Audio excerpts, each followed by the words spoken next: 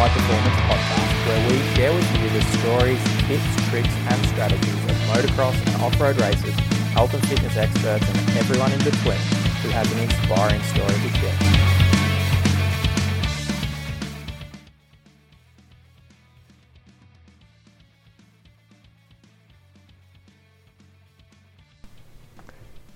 This episode of the podcast, we were privileged enough to sit down with Coach Rob Beams from Complete Racing Solutions.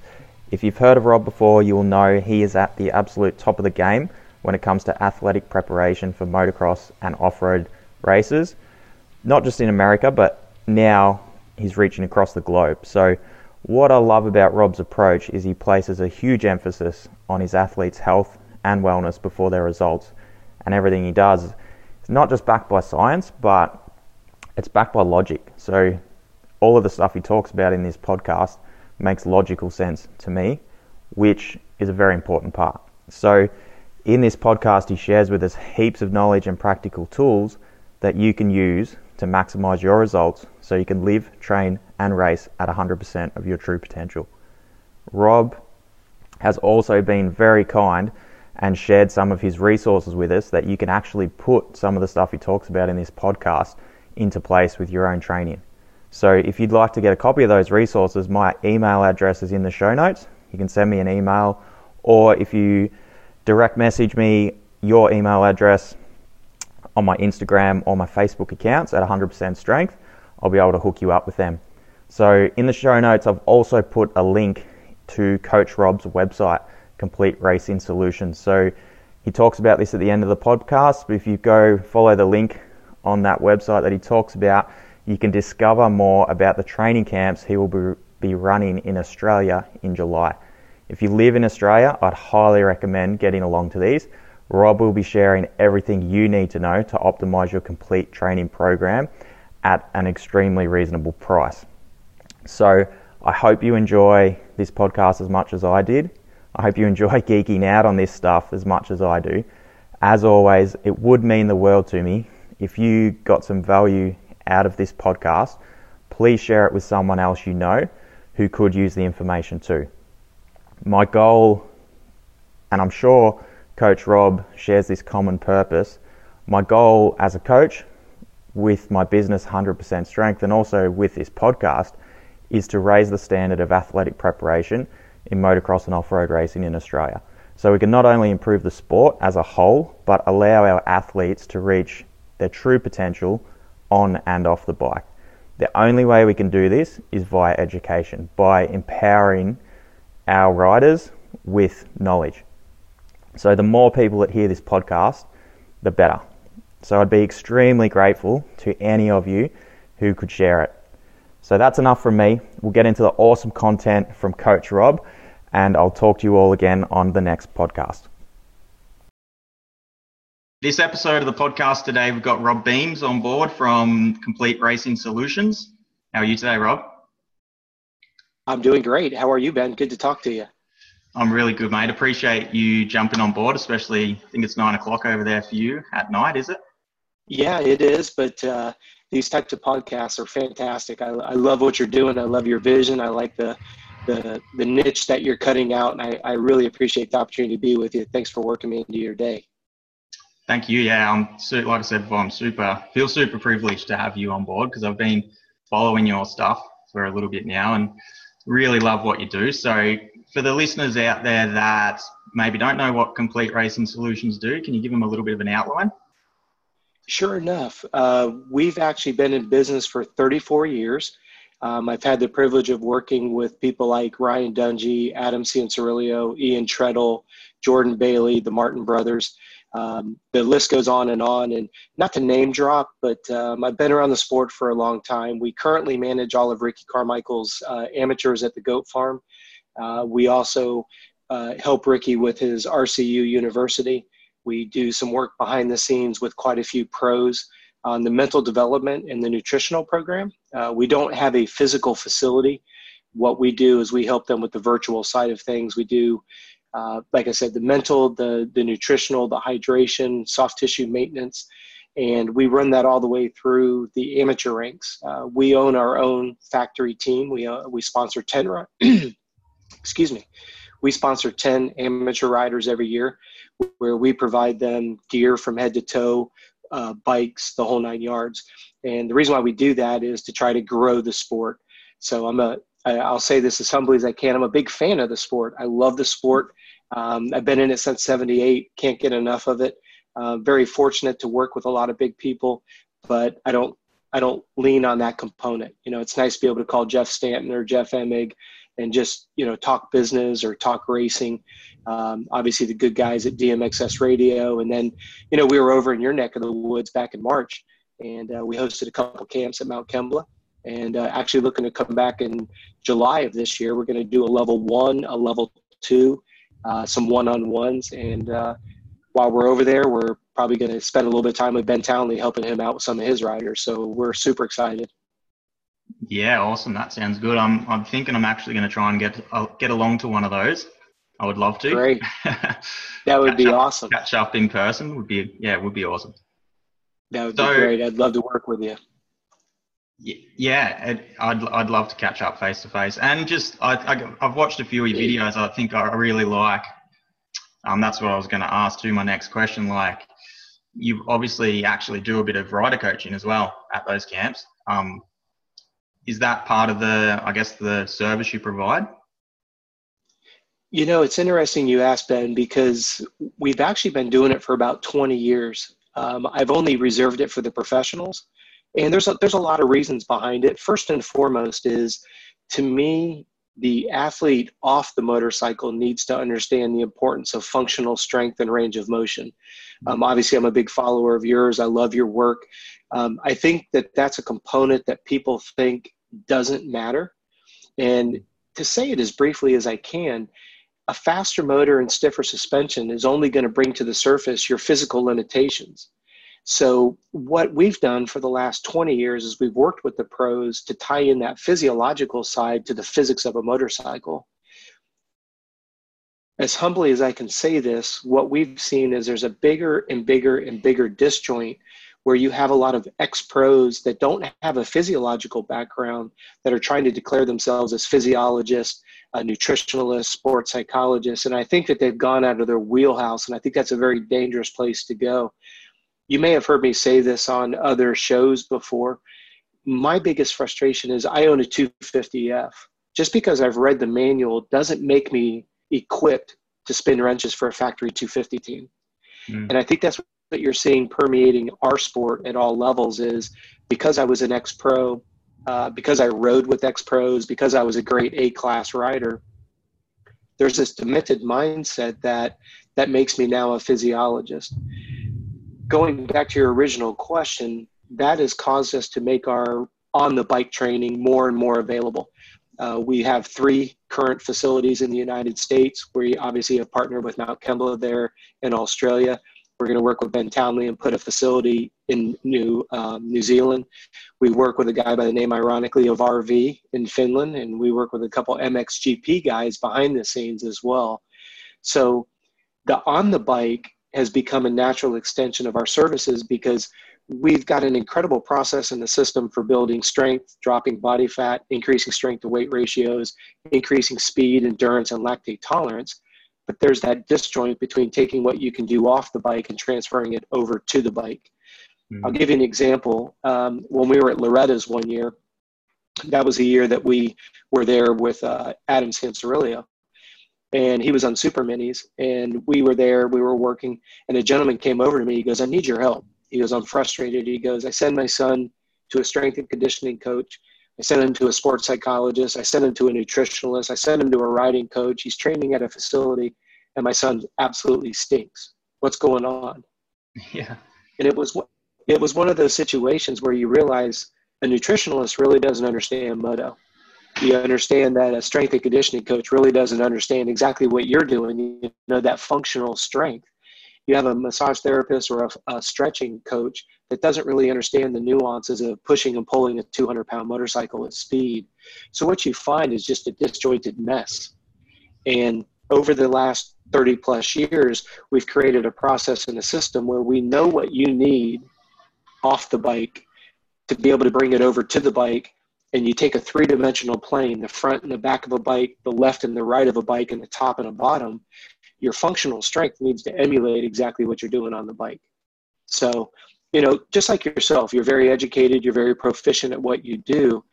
It's got to be very applicable to somebody who understands physiology before you can jump on to saying, here's what you need to do on the bike. What good is it for you to yell at somebody that they're dabbing their foot when they don't have the functional strength and flexibility in the hip to do what you're asking them to do as a riding coach?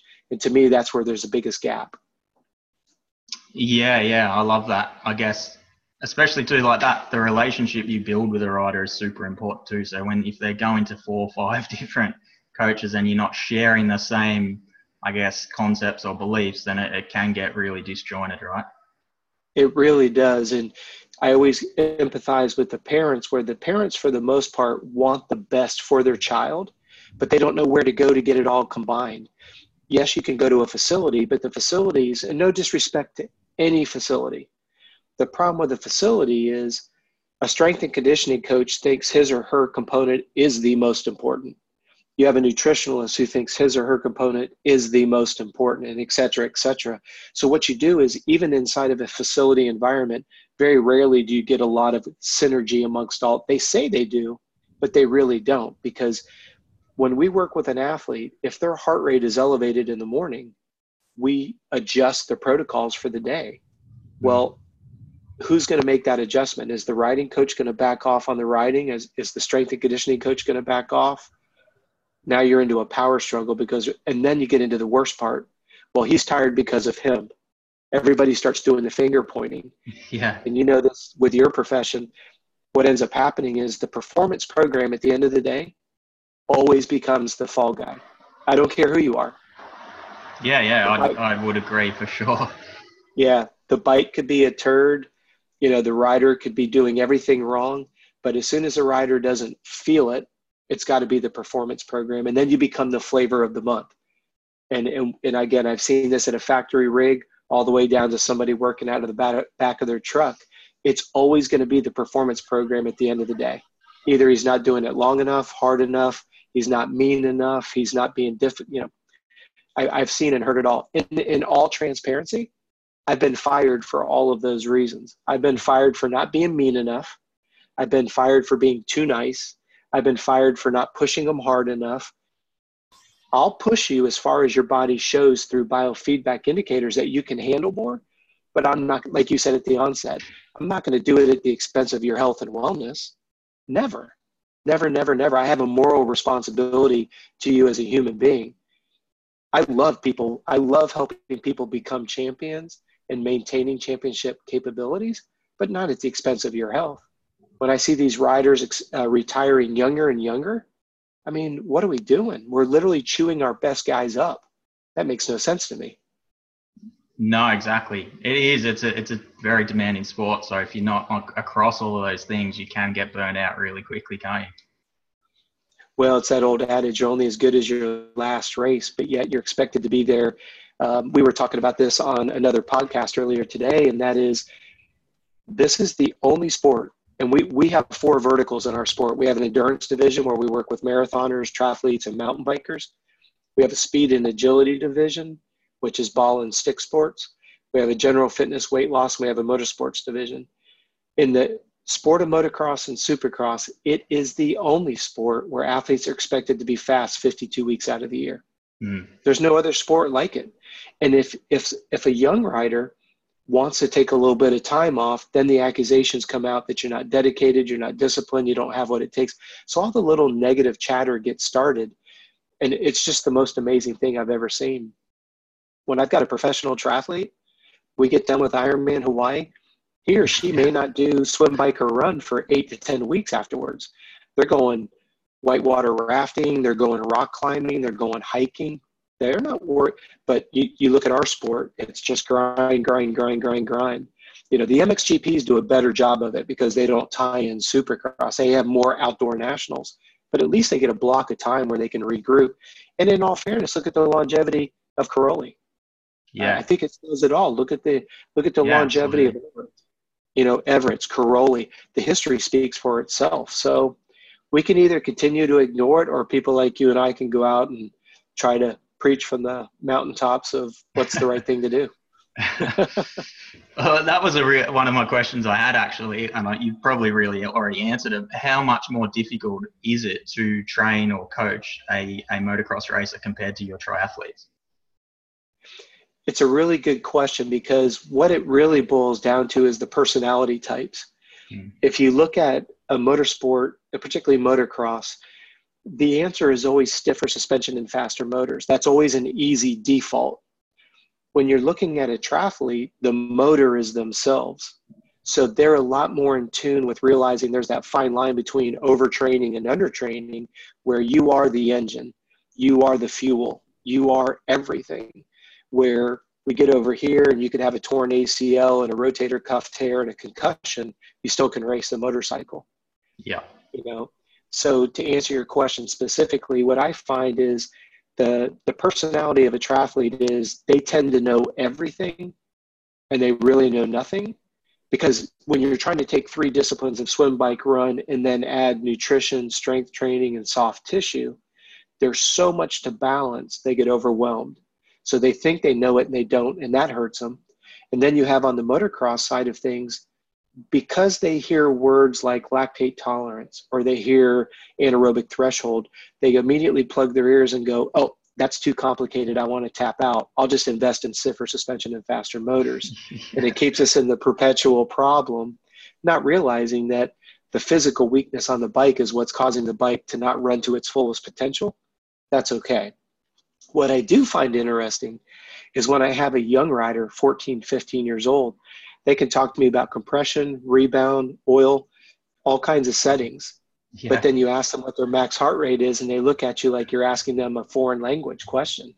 Yeah, so what a carb and a fat and a protein is, or something like that. Right, yeah. And then if you say the word macronutrient versus micronutrient, oh my goodness, you've lost everybody in the house. They're like, all right, we're gone. We'll see you later. And that's what I always say to my clients is I want to give you the Cliff Note version. And I hate to say this because it sounds very cocky, is just trust the process and the system. If you'll invest in what I'm asking you to do, I'll show you that the results will come around. But that takes a huge leap of faith, and not everybody's willing to do that for the right reason, because they've invested in another person that declared themselves as an expert who really was in the wrong wheelhouse. They shouldn't have been doing what they were doing, shouldn't have been making the declarations they were making, and ended up actually hurting the athlete, whether it's an amateur or a pro. And it's frustrating for me because in the pro element, I've picked up 6 different riders over the last 20 years where I spent the first 2 years literally just cleaning up what the previous trainer had ruined. And a couple, and I'll be honest with you, 3 of the 6 we weren't able to bring back. Their career was already done because they had such deep adrenal fatigue. No sex drive, night sweats, craving simple sugars, tired but couldn't sleep. When they come to me with those issues, you yourself being an expert would do the same thing. You need to sleep and eat, not do more work. Yeah, for sure. Their career was cut short. And people don't realize the long-term. Look at what's going on with Roxon right now. What is Roxon talking about? I'm tired. I can't, I have no energy. I can't go. Yeah. Now, I just in 100% public transparency, I don't have Roxon's phone number on my phone. I've never spoke to the guy. The only time I've ever spoken to him was when I was working with Dungey and we both were in the KTM rig. That's the only time. I'm just saying, on the outside looking in, how can a guy be so tired and we're only halfway through Supercross? That should have never happened. Yeah. Never happened. Obviously, he's worked hard on rehab for his arms, but that's yet another challenge all in itself. Yeah, totally. So how do you combat that? Like, I think our Australian series is a lot different to yours over there. We're not racing every weekend. Our series is like 10, 12 rounds quite often. So I guess we have that benefit of being able to peak and taper in between them, etc. So for your guys over there, like especially even the GNCC guys who are racing for 3 hours every second weekend or whatever it is, how do you, I guess, taper that volume in season for them? The first thing that you've got to look at is, and you already elaborated on it, is what's the duration of the season. So, for example, what I love about GNCC is they race every every other weekend. Now, I don't know the technical aspects of it, but if you think about it, if you're racing every 14 days, if you race on a Sunday, you can spend 3 days doing full recovery. You then can train for a 7-day window and then do a 3-day peak coming into the race fresh again on a 14-day cycle. When you're dealing with the pro supercross guy, when you're racing on Saturday, traveling on Sunday, and then training Monday through Thursday, traveling Friday, racing Saturday, hit repeat over and over again, what we have to do is look at 4 seasons. The first season, nobody likes, and that's called the off season. The next season is preseason, where you build a huge aerobic base and a huge strength base. The third season is pre-competitive, and then the final stage is competitive phase 1, 2, and 3. So you have 3 small peaks through, let's call it a 16 to 20 week period, i.e. January through April. So what we try to do with our athletes is make sure, and if I go too technical, you know your audience better than I do, please pull me back, okay? No, go for it. Go for it. I love it. the biggest thing that we want to take a look at is if I've got to build an athlete from January 1st at Anaheim all the way through May at Vegas, we want to make sure that his fitness level gets incrementally better. You're seeing Marv Muscan do the exact thing. He had a knee injury. He was kind of forced into an extended offseason, which I think you're going to see really come to a head when we go outdoors. But you notice every weekend he's in that top 5, so he's always in the hunt, but then he's just incrementally getting better and better and better and better, and he's literally coming into peak form mid-season, i.e. Supercross season. And that's the name of the game right there. But the part that people don't understand, and that's where I don't want to be complicated, if we're in competitive mode, the work started in preseason. This is where the biggest amount of work has to be done. Preseason sets the base with capillary beds, aerobic function, and physical strength. In pre-competitive, you drop in a little bit of speed work. And then in competitive phase, you're doing nothing but quality work. You cut your volume way down, but bring the quality way up. And in between the quality workouts, you just bookend it with food, sleep, massage, food, sleep, and you just bookend it. But you have to have confidence in these first 2 seasons to make competitive, let's call it comfortable and psychologically confident. Now, you can imagine with your experience, it's difficult when you're telling a professional guy, hey, I need you to sleep more. They're thinking you're there to just drive them into the ground, and you're like, hey, we've got to be ready for Saturday night. And this is what I see is probably the biggest problem with amateur racers, is they leave their best performances in training, and it leaves them flat when we get to race day. Yeah. And we see it over and over. I know you do as well. We see it all the time, though. Not good. Yeah, I think that's probably one thing where amateurs, they've got so many other stresses in their life.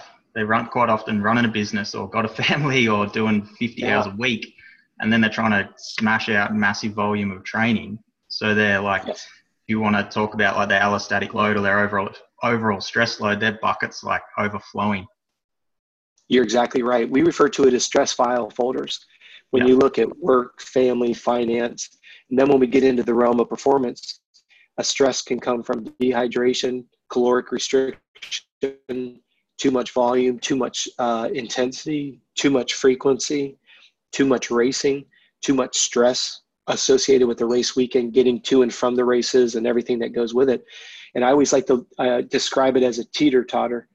You know, on this side of the teeter-totter is all of your stress, whatever that category consists of. As you just said, personal, professional, financial, athletic. Well, the only thing that can counterbalance that on a seesaw is sleep and food. That's it. Yeah. What are the 2 things that get beat up the most? Sleep and food. Scale is always out of balance. Performance declines. And what we have found, as soon as the performance begins to decline, they pour more and more in the stress category by going harder, going longer, going more frequently, when they should be doing the absolute opposite. And it's tough because when you have somebody like yourself, hyper competitive, very good, it seems counterintuitive to say you're going slower, but you need to rest more. That just doesn't make sense to somebody who doesn't understand the physiology. And that's where it takes someone like yourself who is educated in it and can articulate it in a way to earn their confidence and then show them slowly those variables and results changing. And then boom, now we're off and running. It's not always easy to do, as you know. Yeah, sometimes you've got to take a step sideways to keep moving forwards, kind of thing. Absolutely. And you bring up a good point. I get very frustrated with the professionals because I'll have a guy, is a family man, runs his own business, and is a racer, and I'll talk to him at noon, and he's already gotten an hour and a half in the weight room and on the spin bike or the Concept 2 rower, has already been at work for 3 hours, has already eaten breakfast, a snack, and a lunch. And my pro guy, it's 1 o'clock in the afternoon, and he hasn't even gotten out of bed yet. You know, and that's where you run into the idea that the amateurs do too much, and the pros they fall under what I call the complacency category. You know, when they're on their way up, they'll eat right, they'll sleep right, they'll do massage therapy, they'll go to the physio, they'll do everything correctly. Then they get a 7-figure contract and a multi-year deal, and then that complacency settles in, especially if they get a multi-year deal. First year, they just go on cruise control. They're like, yeah, whatever, it doesn't matter. Then they go into, it's time for a contract. So we try to get serious. They end up overtraining, end up getting hurt. And then on the time it comes around for contract, it's too late. You know, they're known as the guy that's always prone to get injured. That drives me out of my mind. Absolutely drives me out of my mind. You know what you need to do. You know what got you there. But as soon as there's lots of money and a lot of notoriety, they're the hardest ones to get going sometimes. So it's a double-edged sword because you have the amateur at one pendulum and you have the pros at the other. Over here you have complacency, and over here you have doing too much, and we see it every year. Yeah. So that's what I really love about you is that I guess that philosophy of results. Of health over results. Firstly, so I really want to get into some of that sleep and nutrition stuff with you. But what are some of the markers you are looking for with your athletes to obviously indicate that they're handling their training load? Every single day we have our athletes maintain, it's what I refer to as a body analysis. It's really a biofeedback indicator. Some people don't like that big word, so we kind of narrow it down and call it body analysis. What you're looking at is every morning we look at resting heart rate with an empty bladder. We look at hours of sleep. We look at color of urine. We look at body weight before you go to bed.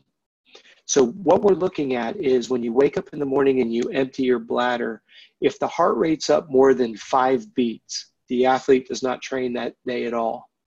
If it's up 3 or less beats, we just need to know why. If they just did a big day of intervals, let's say they did 10 by 500 meters with 1 minute rest on the rower, we expect there to show some sign of stress. So that's not a code red alarm. And if I'm doing my job, if I've given them 10 by 500 meters on Tuesday, Wednesday and Thursday is going to be active recovery anyways. That's just a given. But and I don't want to be complicated to your question, if they do intervals on Tuesday and the heart rate's still elevated by Thursday, that tells me that they didn't absorb what we did. We're not slapping them on the hand, but on Thursday, the body hasn't shown that it's fully recovered. Heart rate is up, body weight is down.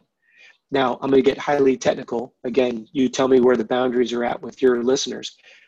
What we do is with the new heart rate monitors, they're all going to that infrared where they can read off the wrist, like the Garmin Fenix 5 or the Forerunners. Yeah. There you go. Yep. Got one. So what we do now is we look at the sleep quality. We look at how much time is spent in deep sleep, light sleep, and transitional. We look for 5 to 6 sleep cycles per night. If we don't get that sleep cycle, we adjust the next day's training schedule accordingly. I refer to it as the tail follows the head. If the head is going into a mode of stress, then the heart rate's going to come up and show it. And until the body can come into a mode of recovery, the tail never comes down. Not even 5 years ago, like the variable that you see on your dashboard, analyzing sleep, we used to use a different watch called the Basis Sleep Watch. So the athlete would have to change watches, go to bed with it, get up in the morning, cradle it, upload the data. Well, now with your Garmin dashboard, I can see your sleep. I can see your workouts on the motorcycle. I can see your workouts off the motorcycle. So what we look at is I write your schedule every Friday for next week based on the information I got this week. That's the key term. we don't send 5-week blocks of workouts to somebody because there's a lot of variables that can change in one day, much less 5 weeks. So what we do is we look at the biofeedback indicators, sleep quality, sleep quantity.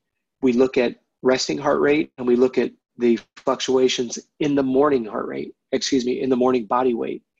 We only use the scale to evaluate 3 variables: inflammation, swelling, and hydration. That's it. The scale does not tell you percentage of body fat. So these expensive scales that do electric impedance in your feet, and they tell you that your body fat, those are completely 100% wrong. Yeah, for sure. Yeah, I mean, if you're dehydrated, it says, oh, you got real lean overnight. But if you're overhydrated, they say you're fat.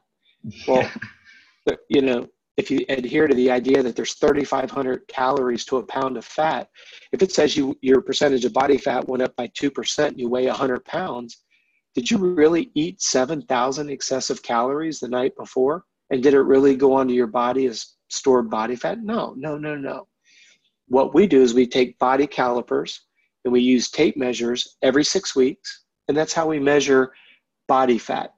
But on a daily basis, we measure inflammation, swelling, and hydration with the scale, and you document it every day. So if you've got a listener that's like, oh my gosh, you know, Coach Rob, that's way too much information. Think about it. 4 variables tells me whether or not you're overtrained or not. 4 variables: heart rate, body weight, hours of sleep, evening weight, and color of urine. 5 variables. Yeah. And if you ask about the color of urine, here's what we're looking for. If your urine is dark yellow, sometimes people could say, oh, I'm just dehydrated. You're right, it could be. But if the urine has a real pungent smell to it, when you're cannibalizing muscle tissue for fuel, your body will release ammonia.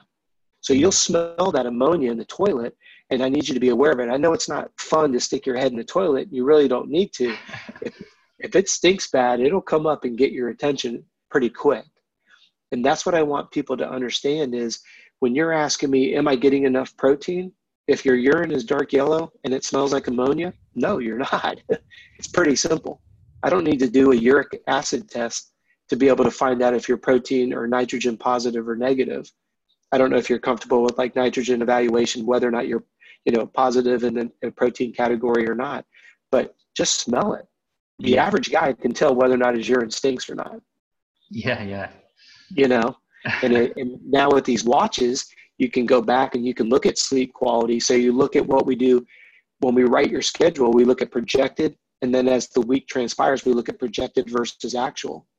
Because what ends up happening is if you ask if I take you as an elite racer, your mindset is, well, if you want 2 kilometers on the rower, well, wouldn't 4 kilometers be twice as good? That's just kind of the competitive mindset, So what we say is, I want you to do a 10,000 or a 15,000 meter row session. And then you look at their dashboard and they did 21,000 meters. And you're like, man, you just messed up the overall volume for the week. Now, I'm gonna go on a bunny trail for just a second. What we do with our athletes is we partition their week off on 2 components.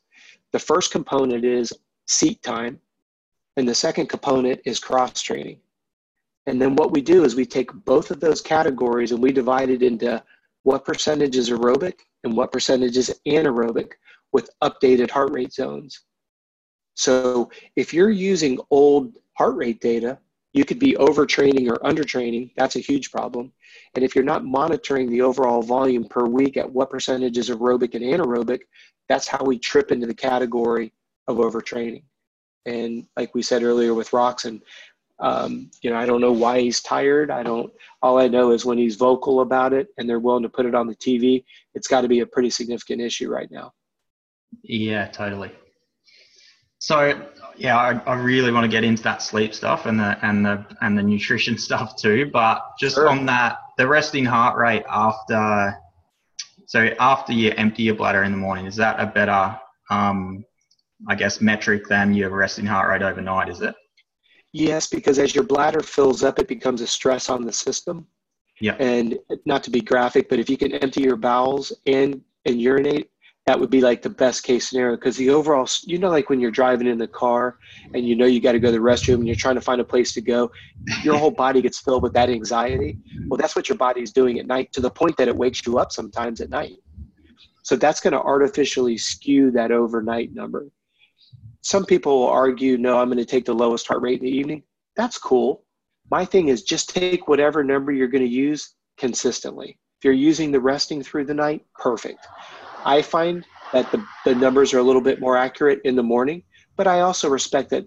And this is going back to your original question. We ask our athletes to please get up, empty their bladders, and then go back to bed for 2 or 3 minutes and get horizontal. Because when you're vertical, your heart's got to offset the gravitational pull to bring the venous blood flow back to the heart. That's once again going to skew your numbers all over again. Yeah. So that's what I would recommend. Makes sense, yeah.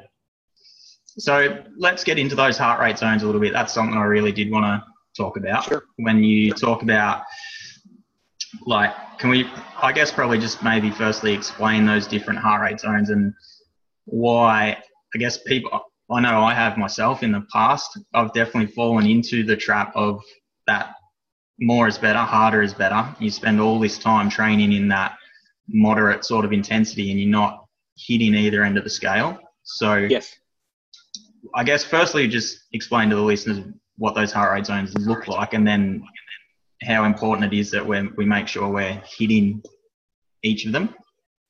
Absolutely. I love the Instagram post that you put up there yesterday where you did zone 1 to zone 5. And I like the way that you denoted where the source of calories are coming from.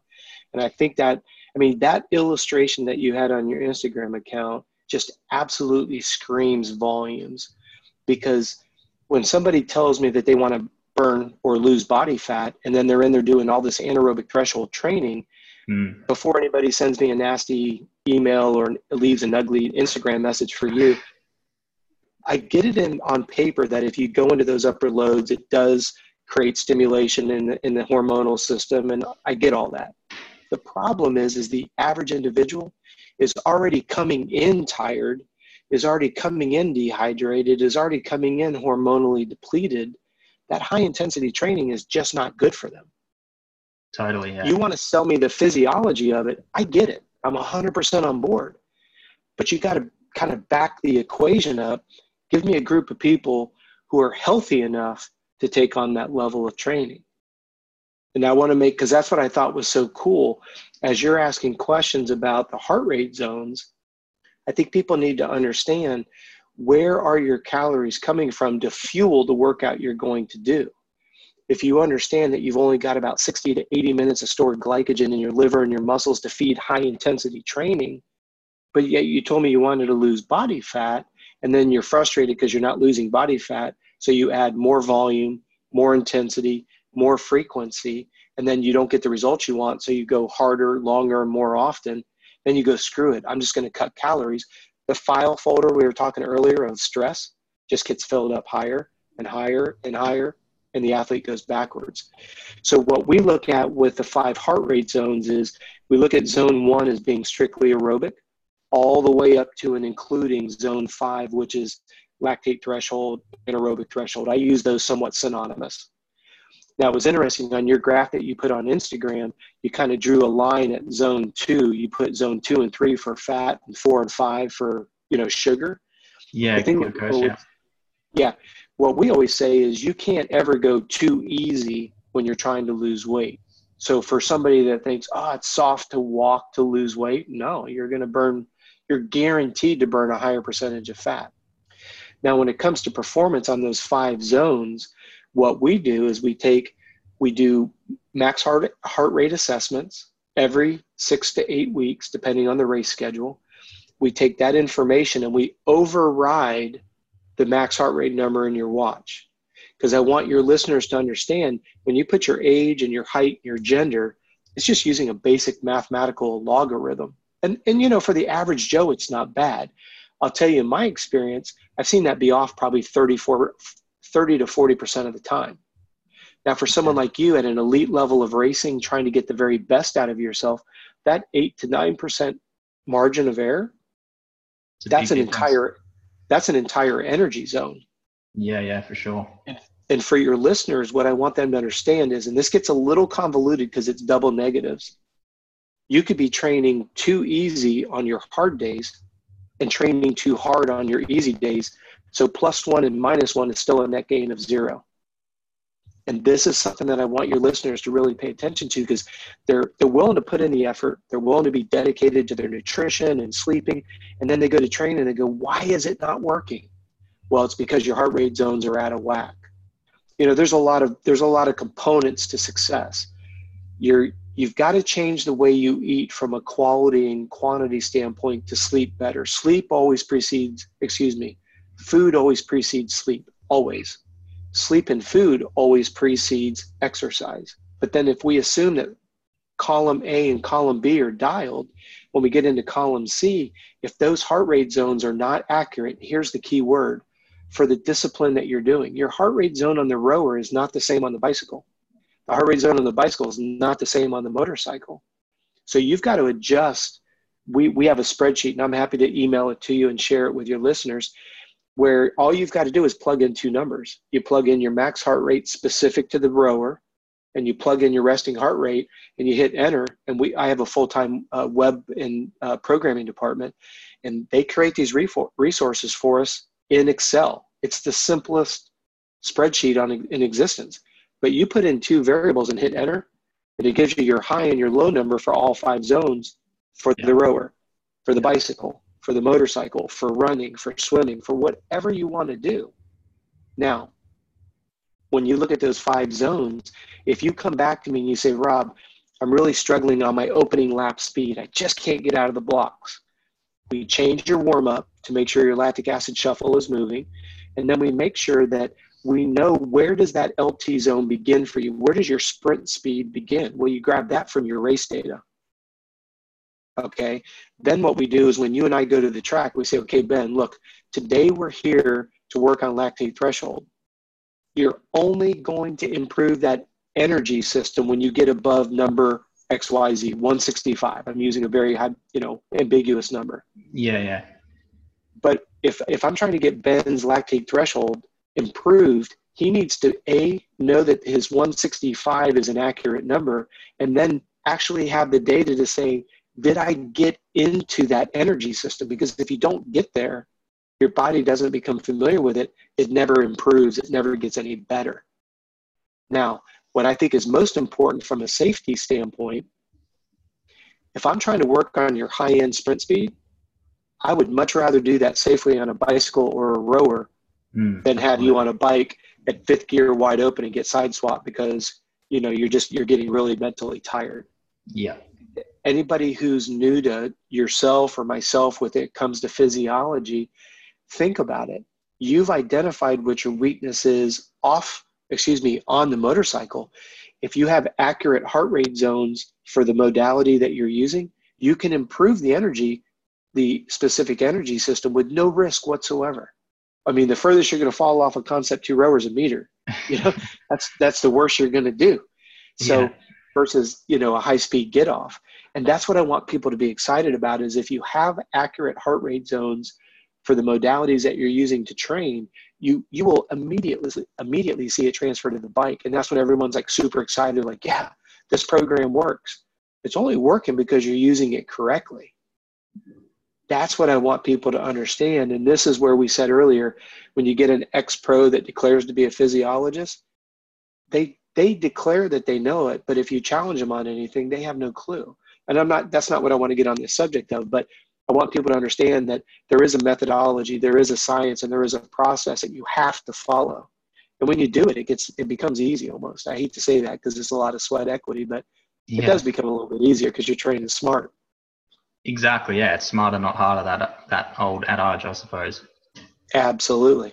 So how do you determine that max heart rate? Is that just like a max effort on that, I guess that, whether it's a rower or a spin bike or mountain bike or whatever it is?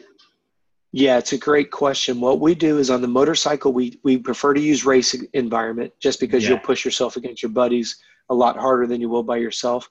Yeah. When we do the bicycle, depending on the fitness level of the individual, what we want to do is we want to we want to use a time trial distance that fits their current level of fitness. And then what we want to do is we want to do what we call a graded curve. Now, for those of you, for your listeners that don't like math, I apologize. This gets a little bit number geekish, but if you could think about a rise over run on a graph, somebody who's not in good shape will start the test and it will be very short and it'll go straight up quickly. Yeah. Somebody who's in really good shape, it'll take a while, it'll take a while to get the heart rate up. And when it does, it'll be more of a gradual angle before it'll actually go vertical. What we want to do is increase the length of the curve, and we want to decrease the steepness of the curve. Now, because I've got an analytics background, I do a lot of number crunching with Excel and macros and all of that. These new dashboards help quite a bit, but they don't give you that minute focus that I think is important to separate good from excellent. So to answer your question, what we do is, I'll take example for the bike. We'll use a 10, in your case, we'll use about a 9-kilometer distance. And what we do is we hit the halfway point at 4.5 kilometers. And what we do is we want it to be a gradual time trial over 9 kilometers. What we look at is the average and the max heart rate for the first 4.5K. And then we look at the average and the max for the final 4.5K, compare the first to the second, measure the standard deviation, take your average versus your max, and there should not be more than a 10 to 12 beat difference between your max and your average to validate that top end number. Yeah. So here's what I want you to think about. You're going to put yourself in the pain cave over these 9 kilometers.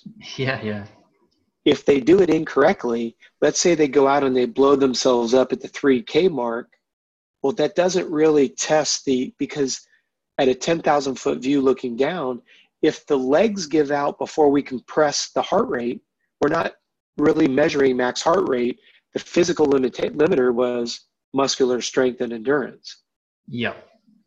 That's where I said at the beginning of the illustration, it depends on the fitness level of the individual. They may not be able to go 9 or 10K. They might only be able to go 5K total.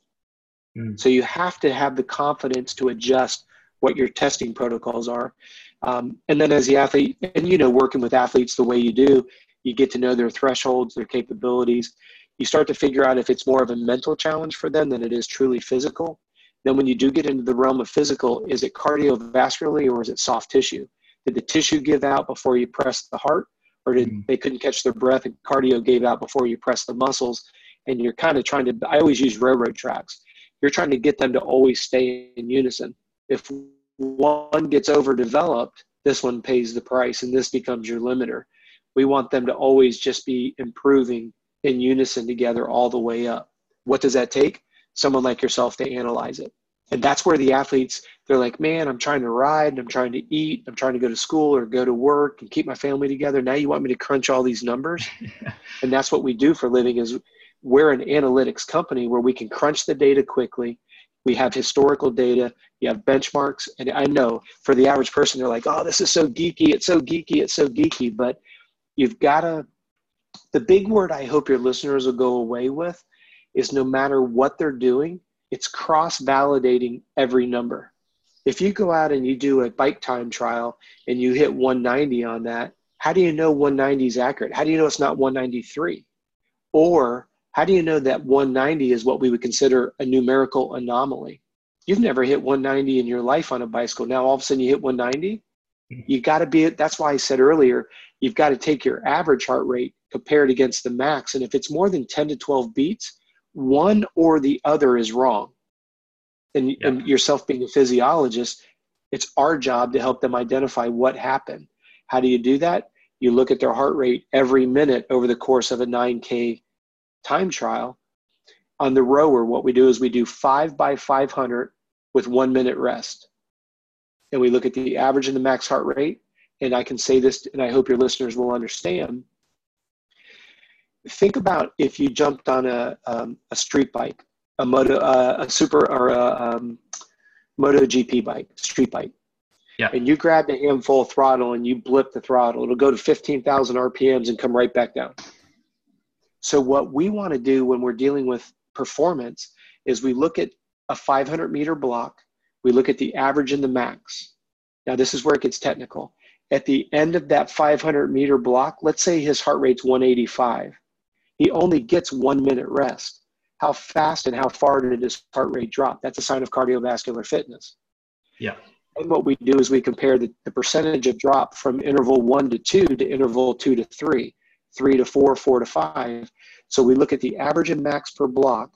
We look at how quickly it drops numerically. Did it drop 21 beats and then it only dropped 15 beats and only dropped 13? Well, that's another variable of evaluation. Remember, it's about cross-validating. We don't just take his max heart rate on one block and go, oh, that's the gospel. Now, if you see a big fall off, for example, let's say that you can row 500 meters in, let's say, 1 minute and 45 seconds, but your fifth one is a 2:17. Wow, that tells me a lot. But is it a muscular strength? Is it a muscular endurance? Or is it a lactate tolerance? This is where your rest interval comes in to help you understand and validate. He may be able to tolerate a lot of it. He's not able to recover. So he can lay down one lap real fast. The lactic acid accumulates, and then he gets frustrated. He goes, why do I throw anchor and go backwards? I'm training with Ben. I'm in great shape. I'm really lean. Well, because that energy system of lactate accumulation hasn't been enhanced, which goes back to your question. If the heart rate zones aren't accurate, you may not be improving that energy system, and it will constantly be your weakest link in your system. And that's what we want people to understand. Cross-validate the numbers. Don't just take them for gospel. Yeah, for sure. You know, and that anaerobic tolerance, it's also that recovery's got a lot to do with your aerobic base, hasn't it? To actually recover from those high intensity, to like get rid of that waste. There's actually two components. It's the aerobic capacity. Think about the cardiac output and the millimoles of blood that gets pumped out of the aorta of the heart. As the arteries distribute that oxygenated blood, the stronger your heart gets, i.e. cardiovascular fitness, the better off you are. The piece that most people kind of walk around that they don't pay attention to is the bedding of capillaries in the muscle tissue. This is where that season we talked about earlier about pre-season. When you go out and you do low intensity exercising, what happens is the capillary beds literally permeate the muscle tissue like the roots of a tree. Those are the channels that get oxygen in and lactic acid out when you go from pre-season to pre-competitive to competitive. When you've built that aerobic base and capillary bed, now you get to capitalize on it. But the problem is there's a mindset that the only way to get fast is to go fast all the time. And it's the absolute contrary to the truth. Yeah. Now, for somebody that's listening to your podcast, there might be one or two people that'll adhere to it. They'll bite into it and they'll go straight to the stratosphere. Everybody else will roll their eyes and tell you that we don't know what we're talking about. And as humbly as I can say this, we have the most amateur national championships of any coaching company in the world. We have 4 AMA #1 plates at a professional level. I think we know what we're talking about, but there still will be somebody who thinks that, no, the only way to train fast is to go fast, and the only way to increase lactate tolerance is to go guts to the wall. Okay, just keep doing what you're doing and wonder why you don't get any better. I'm not trying to sound cocky at all.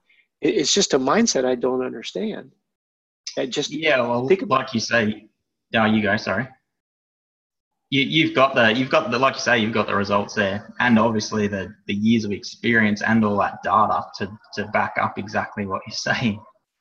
Well, that's what I always say is whether you like me or you don't like me or you agree with you don't agree, numbers don't lie, you know. And what I love about it is the heart rate monitors that we look at.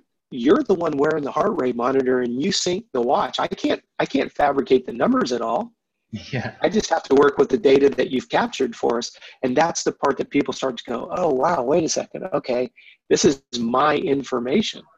You know, when you fill out your time trial results, when you start and stop your watch, you're either getting faster at a lower heart rate or you're not. And if you're not, we need to know why, you know? Yeah. And that's the part that I find so interesting through all of it is it's the numbers and the quantification of it. Yes, I will admit there's a lot of people that want to spin and fabricate the truth, you know, like, you know, whether it's VO2 max numbers or whatever. And I get that. And whenever people get jaded that way, I totally understand why they've got a disdain taste in their mouth. But what I always say is come to me with an intelligent conversation of why you question what I'm saying. bring me some data and let me help you understand it. It's your data, but let me help you understand it. And that's where it's always interesting, because people are like, well, you got to do anaerobic threshold training. If you're rested, if you're well fed, if you're well focused, you've got good balance in your life, I would agree there's a time and a place for it. But I won't ask you to submit your body to additional stress that overruns your coping mechanism, which is known as your parasympathetic system, your fight or flight. If that system and the adrenals are already getting overworked, why would I come in and dump more stress on a system that's already fatigued? It's like your hour meter on your bike having 300 hours and you go, hey, the bike's fresh. It's got new graphics. It looks good. Yeah. But the internals are all beat up, Yeah. It's crazy mindset. So on that, with the heart rate and the energy systems, not necessarily an energy system, but the fat glucose, do you do anything there, or have you been, I guess, exploring any options with breath control and how that affects? Because I've been doing a fair bit of reading and research lately on the nose breathing stuff and how that can greatly affect whether you are fat burning. Obviously, when we're on the bike, we're at that really high heart rate anyway. Yeah. So in those cases, we're just burning glucose anyway. But when we're training, if we can maximize our fat burning, then that's going to be a good thing as an athlete. You're 100% correct. And I haven't gone as deep with it as you have. What I look at from a breathing standpoint is verifying if the athlete's breathing superficially through his chest or if he's using what's called the diaphragmatic muscle down below the rib cage. What I look at is maximizing the oxygen penetration rate in the blood. And what we do is we have our athletes lay down at night and have them breathe through a straw to get them to feel what that diaphragmatic muscle feels like. I do not recommend that they do it driving a car or sitting in their office, because you could hyperventilate and pass out. Yeah. So it's a very serious thing. I don't mind sharing it with your listeners because I'm assuming they're all accountable and responsible. But a straw can definitely help you learn how to diaphragmatically breathe. What you're studying, in my opinion, is top-notch, really good info. But I would be completely lying to you if I told you that I put much into it, mainly because I struggle just to get people to breathe properly. And if I could just get them to focus on breathing properly, that in itself is a good advancement right there. Now, if I'm dealing with somebody that's into yoga, meditation, and that's a large part of their program, they really get it and they invest in it. But in the performance world, I find it very difficult, unfortunately. Their attention span just isn't there long enough to go into that much depth. But I think for yourself and where you're going, you're spot on, 100%. Yeah, it's really cool. I guess it's a thing I geek out on a bit, is that the breathwork stuff. Yeah. So I've been enjoying that lately. Great. So with the heart rate zones and that aerobic base, I guess the different volumes, intensities, how do you differ that between a GNCC racer and a motocross racer? Obviously, the motocross racer has the benefit of being able to just train for a 30-minute moto, whereas over here in Australia, at least, probably a bit different in the States, but our off-road series has sprints, it has GNCC style 3 hours, and it also has the traditional enduro, which could be 7, 8, 9 hours long. So as an off-road rider, you've got to train for those, you've got to be a really, really high-quality endurance athlete as well. So absolutely. How do you address that? The first thing I always do is I want all of your listeners to grab a piece of paper, and I want them to draw an arrow straight up, and then right next to it, draw an arrow straight down. And what I want them to look at is the arrow to the left represents intensity, and the arrow on the right represents duration. So if the intensity is going up, you have to bring the duration down, and then vice versa. If you're going to bring the duration, if you're going to go the opposite direction, you're going to bring the duration down, you can take intensity up. If you're going to take the duration up, you have to bring intensity down. Now, when it comes to training, this is what I really appreciate, the depth of questions that you're asking, because it gives your listeners a true framework of what's behind a physiological program. We start with what the racer is training for based on that calendar we were talking about. So we take a 12-month calendar, we put the events that are on the calendar. We prioritize them, A, B, and C. Some races we train up to and right through them, and others we're in a major peak mode. We let that athlete tell us what races are most important. And then what we do is we look at the characteristics of that race. As you said, it could be 9 hours, it could be 3 hours, it could be sprints.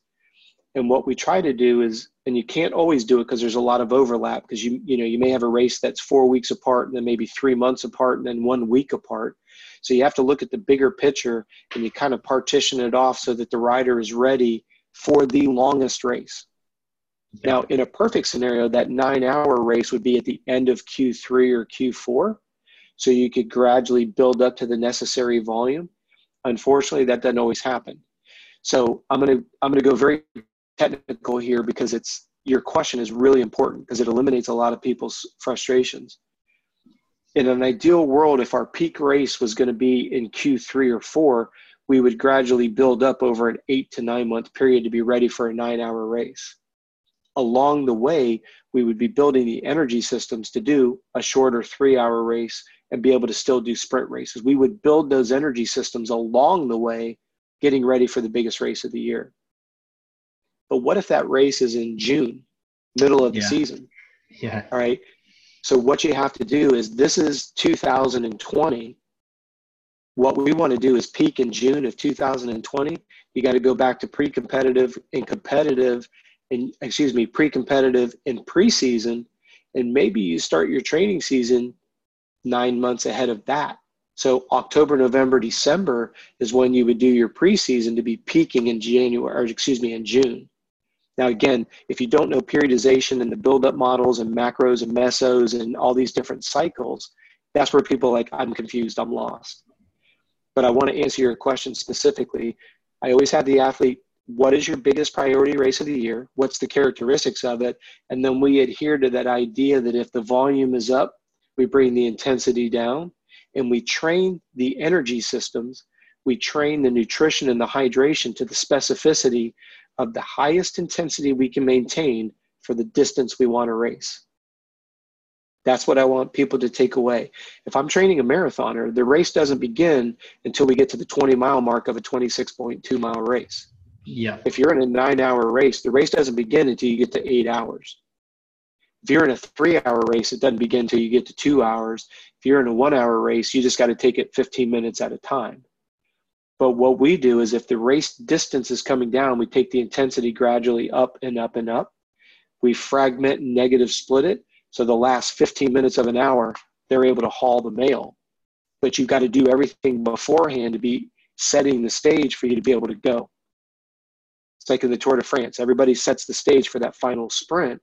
That's exactly what we do, whether it's a 1 hour, or let me back up, whether it's an 8-minute sprint, amateur motocross, whether it's a 30-minute outdoor national, whether it's an hour-and-a-half GNCC, 3-hour GNCC, hare scramble, sprint, or a 9-hour. Like we did some work with Ryan Sipes, getting ready for ISDE, getting ready for all the things that he's doing this year. It's a bigger process. And that's why Ryan's able to do it, is because he laid his year out and said, okay, here's going to be my big milestones. He may go do some pickup races here, but he really only wants to win Daytona. He wants to win a certain amount throughout the season. There you go. So I hope I explained that okay. Inverse relationship between volume and intensity. Prioritize the races, drop them into a calendar, and make sure that you have competitive, pre-competitive, and preseason has to precede everything that you're doing. That's why it's important to know where you want to be a year from now always.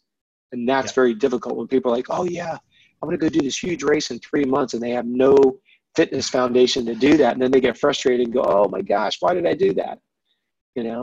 That's where it becomes. Yeah, that's what I was going to say. I love that. I love how you've described that, because I think that so many times, or I have people come to me and they've got 12 weeks before this race.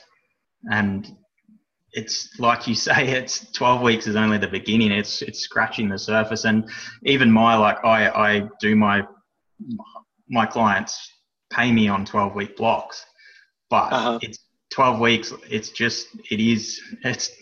so small a part of the process. Like you say, that, especially with that aerobic base and strength, etc. like that, it's 6 months. 12 months. It's a lot of work. That's it. And what we will even go so far is, let's say somebody wants to, let's say, peak in August at Loretta's. If they come to us any later than January, February, we won't take them on as a client. Now, we'll take them on as a client with a caveat that they want to win Loretta's 2 years from now. Yep. Yeah. Yeah. You know, yeah, that's awesome. But that obviously doesn't make us very popular, because they're like, yeah, but we need to win this year. And I'm like, well, that's why you should have called us, because I'll be very, very transparent to your listeners. We start at least 8 months ahead of the biggest race of the year. Because if you do the math, now granted, you could have one season be 12 weeks long, one be 16 weeks long, and one be 8. I mean, the magical number isn't a specific. It's what do you want to accomplish in a 12-month period, prioritize it as we just discussed. But when you think about it, the body rejuvenates itself completely every 6 months. So the body we're sitting with today is a byproduct of what we've eaten, what we've submitted to over the last 6 months. So if I need to be ready in August, you can't be calling me in June or July going, yep, I want to be ready for, and here in the States, it's tough because these kids have these 6 and 8 minute sprints, literally from January all the way through June. And then the qualifiers are done and they have 6 weeks to turn around and be ready for 3 20-minute motos over 5 days in 2 classes. That is a completely different energy system altogether. When I talk to agents that represent Hair Cuttery and Home Depot and Target and all these big, large corporations, they get very irritated because they're like, wait, this guy was killing it all year long. And then we go to the Nationals and he's a tank. Well, it's because the guy's been doing nothing but short sprint stuff, because again, the only way to go fast is to sprint. So they've been doing that for 9 months. And they think in a 6-week period, you can build this enormous aerobic base to go 320s over 5 days in 2 classes. And then they're lucky to break into the top 10 and they go, what happened? And I'm going to sound a little bit of a smart aleck when I say this. If I'm dealing with a guy, like we just picked up a ham maker at right after Mini O's. He rides for Factory Kawasaki. He's got a pro deal to go all the way through into Mitch's rig. He broke his collarbone, dislocated and fractured his entire shoulder at Mini O's. My point being is, yes, he'd love to win Loretta's. I mean, that's part of the game plan. But we're really not even worried about Loretta's, because the goal is after Loretta's, he goes right into the Outdoor Nationals. I myself would be doing him a disservice to get him ready for 2 20-minute motos when 2 weeks after he's done with Loretta's, he's got to go 2 30s plus 2. Yeah. That's the short-sightedness that people look at. They're like, we just have to do this week. No, that's not how the physiological body builds and develops. You don't see the Tour de France teams doing speed work in October, November, and December. They're sitting on their bikes for 6 and 8 hours, burning fat, laying capillary beds, building an aerobic engine, and spending a lot of time in the gym. But yet it's good enough for the Tour de France, but it's not good enough for our sport. Yeah. And it's a mindset I can't comprehend. Yeah, totally.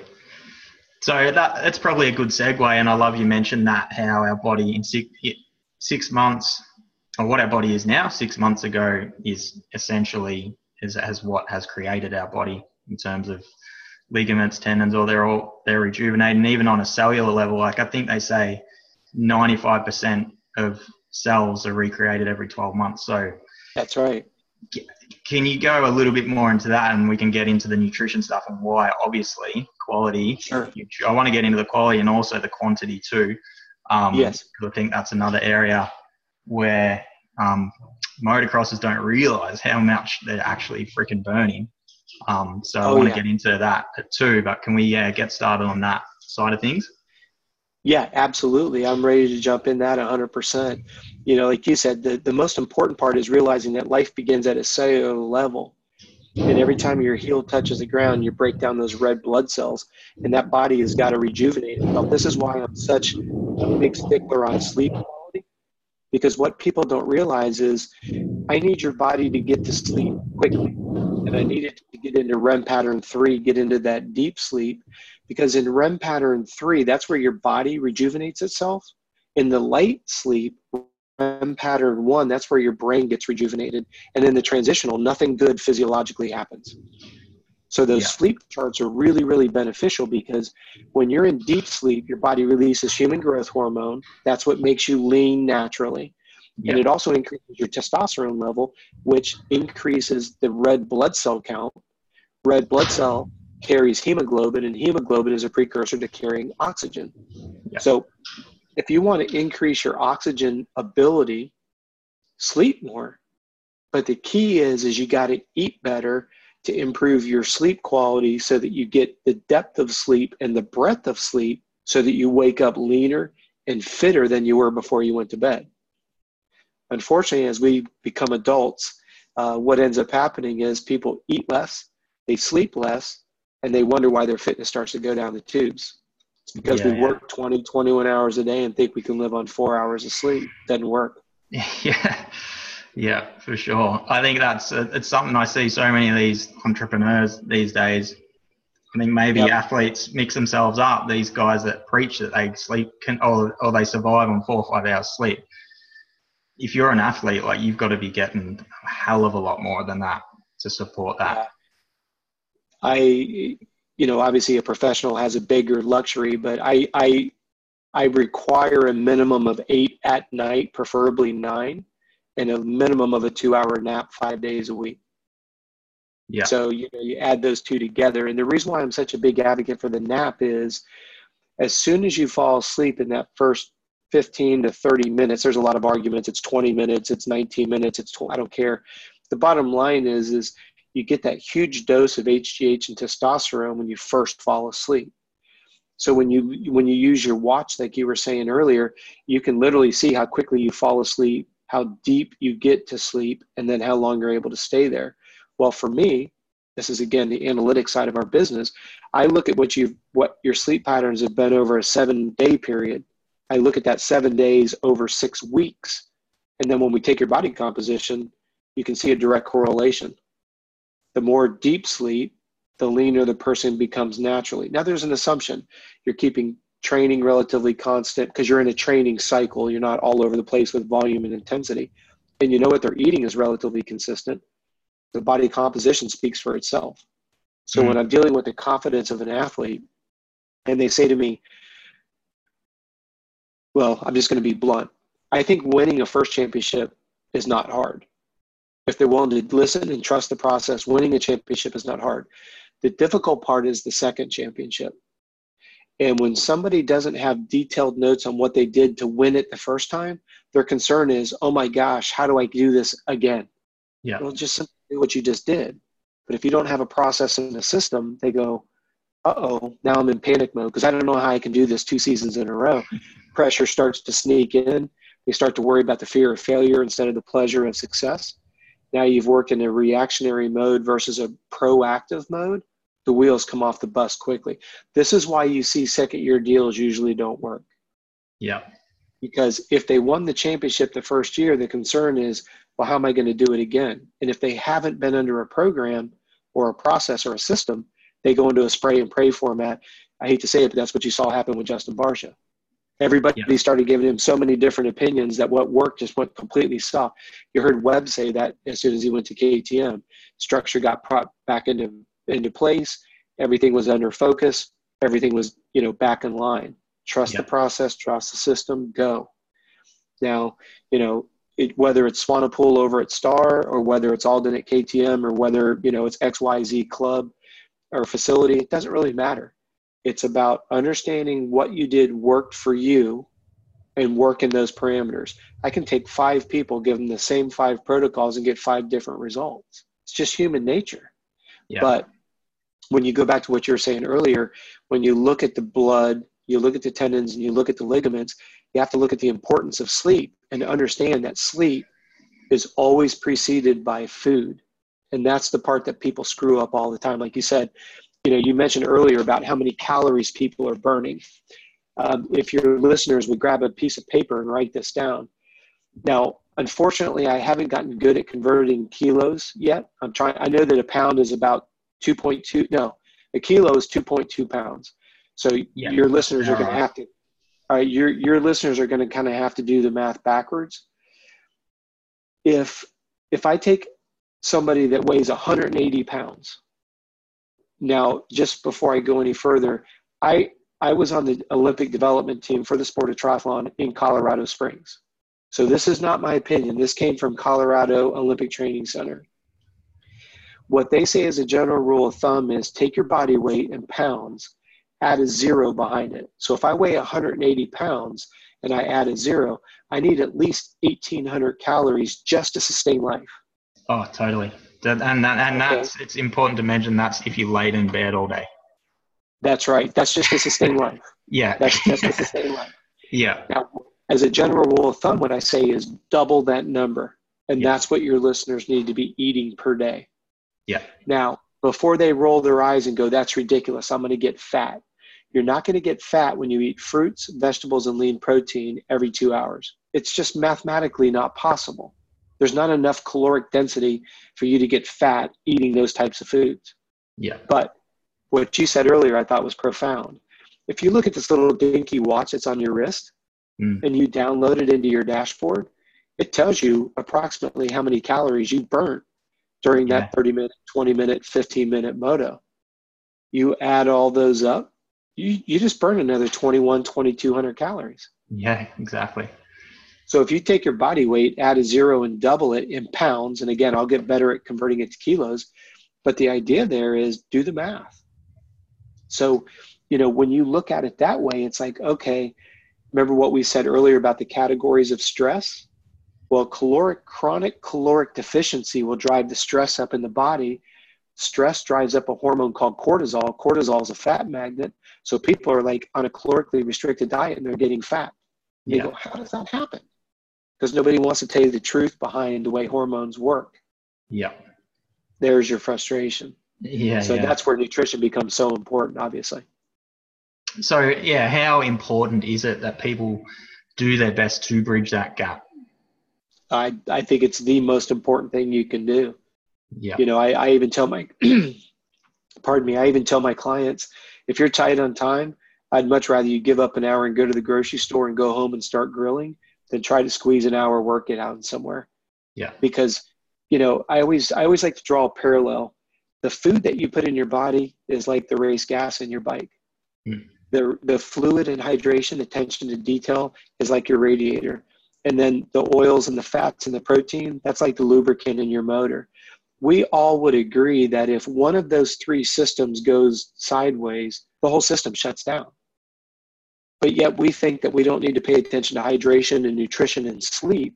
But yet those three things work together as one cohesive unit. Yeah.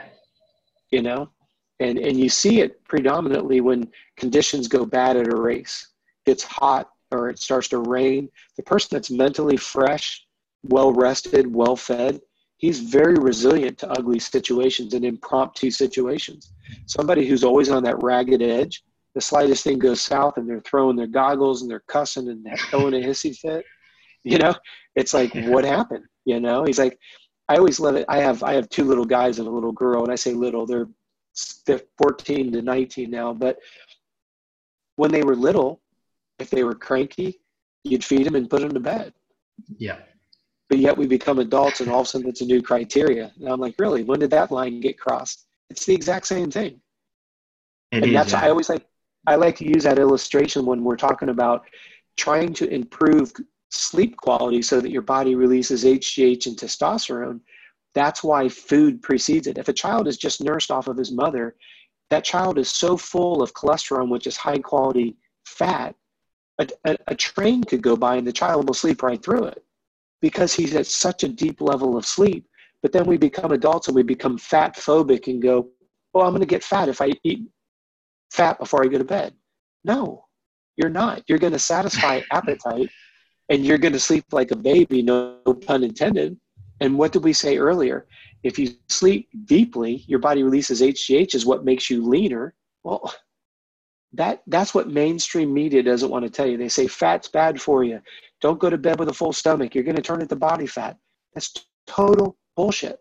Yeah. Complete.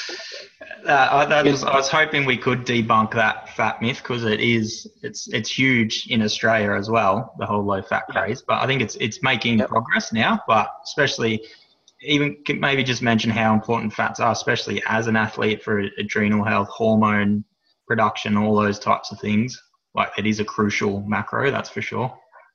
Oh my goodness, it's so adulterated right now, it's not even funny. I want your listeners to think about a funnel. And that funnel is your adrenal system. We also, in the physiology world, we call it your parasympathetic. When you almost get in a car wreck and you get that flushed feeling, that's cortisol being dumped into your body. So think about that as the fight or flight that we always hear so much about. Think about a funnel. We expect the funnel, which is our adrenals, at the bottom to excrete the necessary hormones to cope with stress. That's all the adrenal system is designed to do. It's to cope with stress. So at the bottom of the funnel, you're expecting it to excrete a hormone, but it doesn't have the necessary ingredients coming in the top. That's where you get adrenal fatigue. Yeah. The adrenals in the middle of the process is getting overworked. It's trying to excrete something it doesn't have, and it's not getting enough nutrients to build more of it. So the system literally becomes a dry sponge.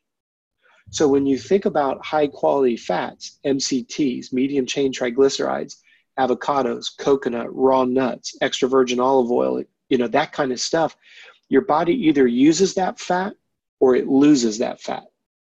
When you get into the junk fats like saturated and all that other garbage, sure, you don't want to eat that, but you shouldn't eat that anyways. Yeah. We're talking about the importance before sleep.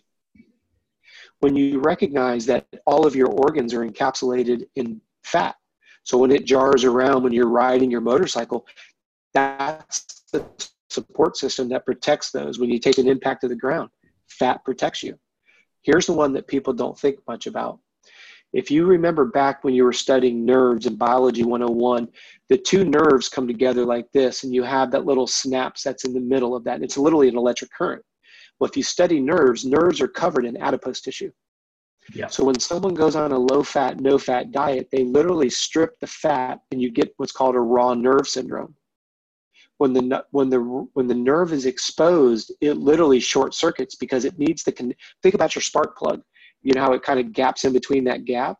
Well, that's what it's supposed to do. It's supposed to fire in between there. So when someone goes on a low-fat, no-fat, they struggle with anxiety, they struggle with nervousness, and they struggle going to sleep. So what do? They get a doctor's medication for sleep. They get an anxiety medicine. And by all means, I am not making fun of anybody who's on those prescriptions. I'm not.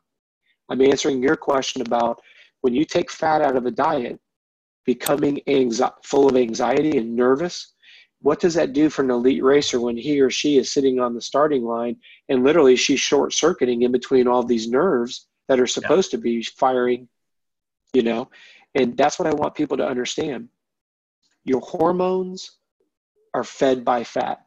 Your organs are protected by fat. Your nerve endings, they communicate through fat. Fat is a huge conductor in the body. And that's why I think it's a very dangerous place for people to be where they're like, I have to be on a low-fat diet. Really? Why? Oh, my doctor said so. I'm not, that came across the wrong way. I'm not saying I'm smarter than a doctor, but just ask the doctor why. And usually they'll say, well, because your cholesterol is high. Well, your body's pretty amazing. If it needs more cholesterol, it'll excrete more of it. If it gets too much from outside, it excretes less of it. Most high cholesterol issues are associated with your body's inability to process simple sugars and starches, which is its own dilemma in itself. Yeah. So when we have somebody that comes or presents themselves to our facilities and they say, I have high cholesterol, and we put them on what we call a no sugar, no starch, nothing white goes in their mouth, voila, their cholesterol level goes through the floor. Yeah. Well, we didn't change the amount of fat. If anything, we bumped up the fat, we bumped up the eggs, supposedly the sources of cholesterol, but yet their cholesterol went down because you got rid of sugars and white starches.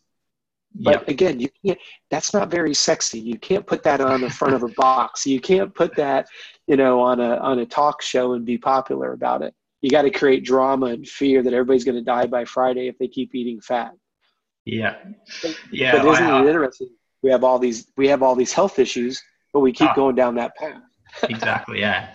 I had a chuckle about that the other day. In our supermarket, I saw that a breakfast cereal that helps lower cholesterol was the big stamp on the front of it. I just laughed to myself. Doesn't. Well, and take that. That's the hard. I guess that's the hard thing is for most people that don't have an understanding of the body and like, I guess its processes. They read that and think, okay, I'm going to eat a box of cereal. Yeah, absolutely. Well, and it's interesting because what they're going to sell it as is a high fiber, a source of high fiber.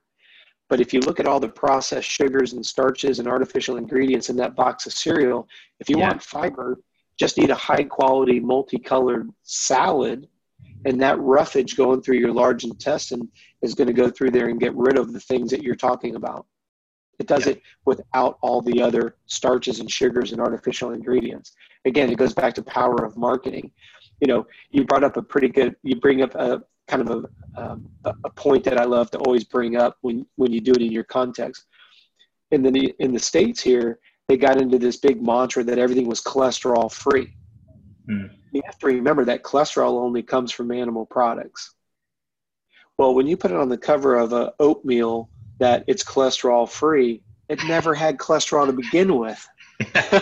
So they get on this, well, everything's anti-cholesterol. So now cholesterol free, unless that box of cereal is made out of lard, I don't know where you thought cholesterol was ever going to come from cereal to begin with. It just goes to show you how stupid it is. But, you know, marketing is funny that way. They can sing whatever song they want. It is, but that's like, I kind of feel for people too, like the mainstream, like I say, people that don't, I guess, have an understanding, that's how they get their nutritional information quite often is the ads on tally, is the marketing. So they're getting not quite often, like all the time, they're just getting misled in so many ways, which is unfortunate.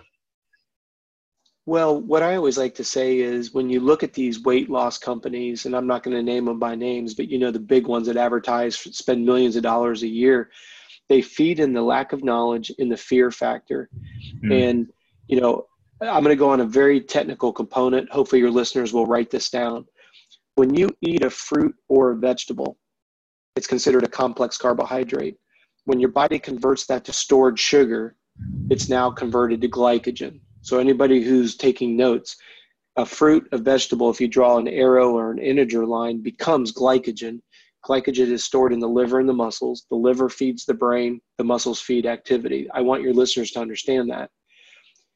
In that chemical conversion from a complex carbohydrate into stored glycogen, the body will retain 2.8 ounces of water as part of that conversion of glycogen.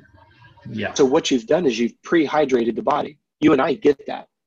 Well, if you're a bar, a box, or a drink, or you're a quote unquote eating system, and you want to guarantee that somebody's going to lose 10 pounds, not fat, 10 pounds, or in your case, 5 kilos. Well, isn't it interesting where they'll guarantee 5 kilo loss, but they don't tell you what that's all about? That's just called dehydration. Yeah. So think about it. If you and I know that fruits and vegetables naturally retain water, and that's what makes us stay hydrated as athletes and human beings, which is very good. I can put a scare tactic in you and put a false promise that you'll lose 10 pounds the first week if you'll use our system.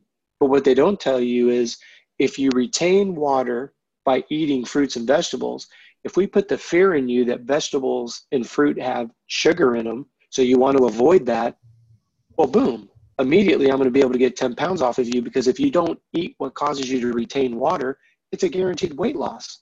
Notice I said weight loss, not fat loss. And that's what really aggravates me is they feed on the little semantical games of, oh, well, you're going to lose 10 pounds. You're going to lose 5 kilos. Well, that's all anybody hears. Instead of going, wait a second, what am I losing, water or body fat or muscle? Because I thought you told me you wanted to lose fat, not muscle or water. Because I can put you in a parking lot and dehydrate you. That doesn't mean that you're any healthier. You're just dehydrated, you know. But again, the power of trying to sell a system is what really gets people.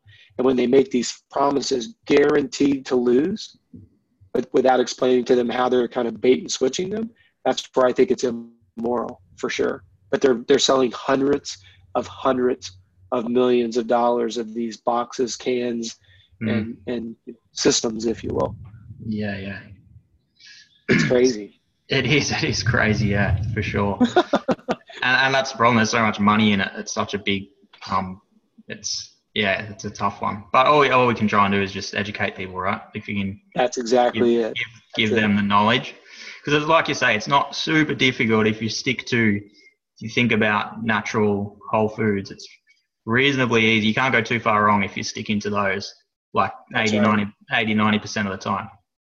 Well, we say it here all the time. Walk in your grocery store, shop the perimeter of the store, and get out. Because anything that's sitting in a box, a can, or a bag has some level of preservatives, starches, and usually some form of carbohydrates, and they're usually processed. Do I live in a glass house? No, I eat potato chips like anybody else does at the right time. It's not a staple for me. But, after a 100-kilometer ride, I'm going to drink a straight Coke and have some Cape Cod potato chips. I want some salt and sugar. It's not a staple for me, but it's in our house. You know what I mean? That's what I was going to say. You've got to have your sometimes foods and your everyday foods, right? It's all about striking balance. And even if I've got somebody who has a tendency to want to eat junk food, teach them how to better their junk food. If they insist on they have to go to McDonald's once a day, just take the buns off the top and the bottom. At least it's half as good. You got rid of the white starches. I mean, at least you're moving somewhere. Yeah. That's why we don't ever go to complete absolutes. No, that's right. You just slowly wean yourself off of it. But like you say, it's about changing the perspective about not punishing yourself. It's about moving yourself towards the desirable goal in a proactive manner versus I'm doing it out of guilt and punishment. I'm going to punish myself with exercise because of the guilt of what I have or haven't done, what I've eaten or what I haven't eaten. Well, that's why people don't stay with it. And then when they do exercise, they make it so painful and so miserable that you have pain and guilt over here and a lot of pain and misery over here. They're like, nope, I'm done. Yeah.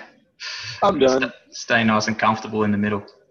Yep. Or I'm just destined to be fat my whole life because the trainer keeps calling me a fat pig and I'm not dedicated and I'm not disciplined. And then you start the little intimidating factors that make people trainers. And then it goes right to the side of the track in the form of a riding coach. And that's when I'm like, all right, these kids deserve something better. Yeah, they really do. That's why I love what you're doing. I love your message. I love your platform. And that's what I love about the chance to be on the show with you. Yeah. Thank you. So one more question I had on like nutrition, protein, because I find that's another area where people are lacking as well. Most of my clients, when they come to me, are not eating enough protein. You kind of touched on it back at the start, especially as an athlete. If you're protein deficient, then you are not necessarily wasting a lot of your time, but you're giving away a lot of those gains that you're training so hard for. You're exactly right. If you look at what drives quality sleep, you have to satisfy appetite. I want all of your listeners, if they get nothing out of today's show, they need to understand that to improve your quality of sleep, you must satisfy hunger very first. The only two macronutrients that will do that are protein and fat. So we have all of our athletes eat a high quality snack, a smoothie, something before they go to bed. Why? Because we want to satisfy hunger first. What people don't realize is when you increase your fat and your protein intake, you're going to sleep better, you're going to recover and become stronger. That's number one. Protein normally gets associated with the rebuilding of torn down muscle. We get that.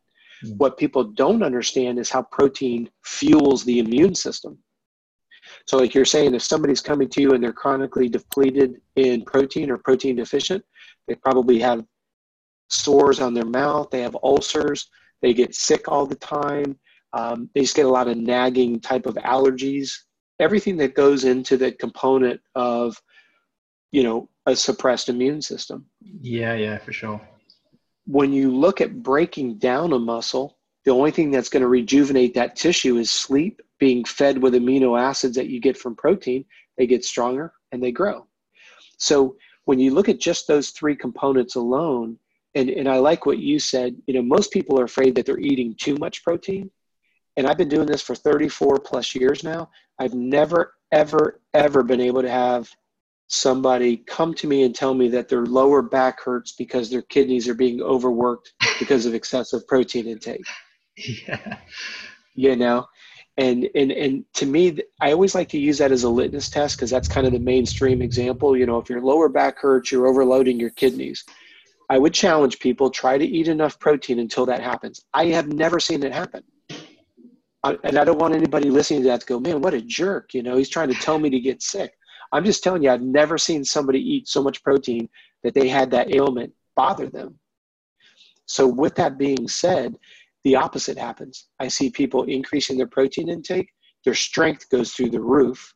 Their endurance goes through the roof. Their immune system goes through the roof. They sleep like a baby and they're leaner and they're like, whoa, I like this protein thing. Well, yeah, what do you think Ben's been trying to tell you for 6 months?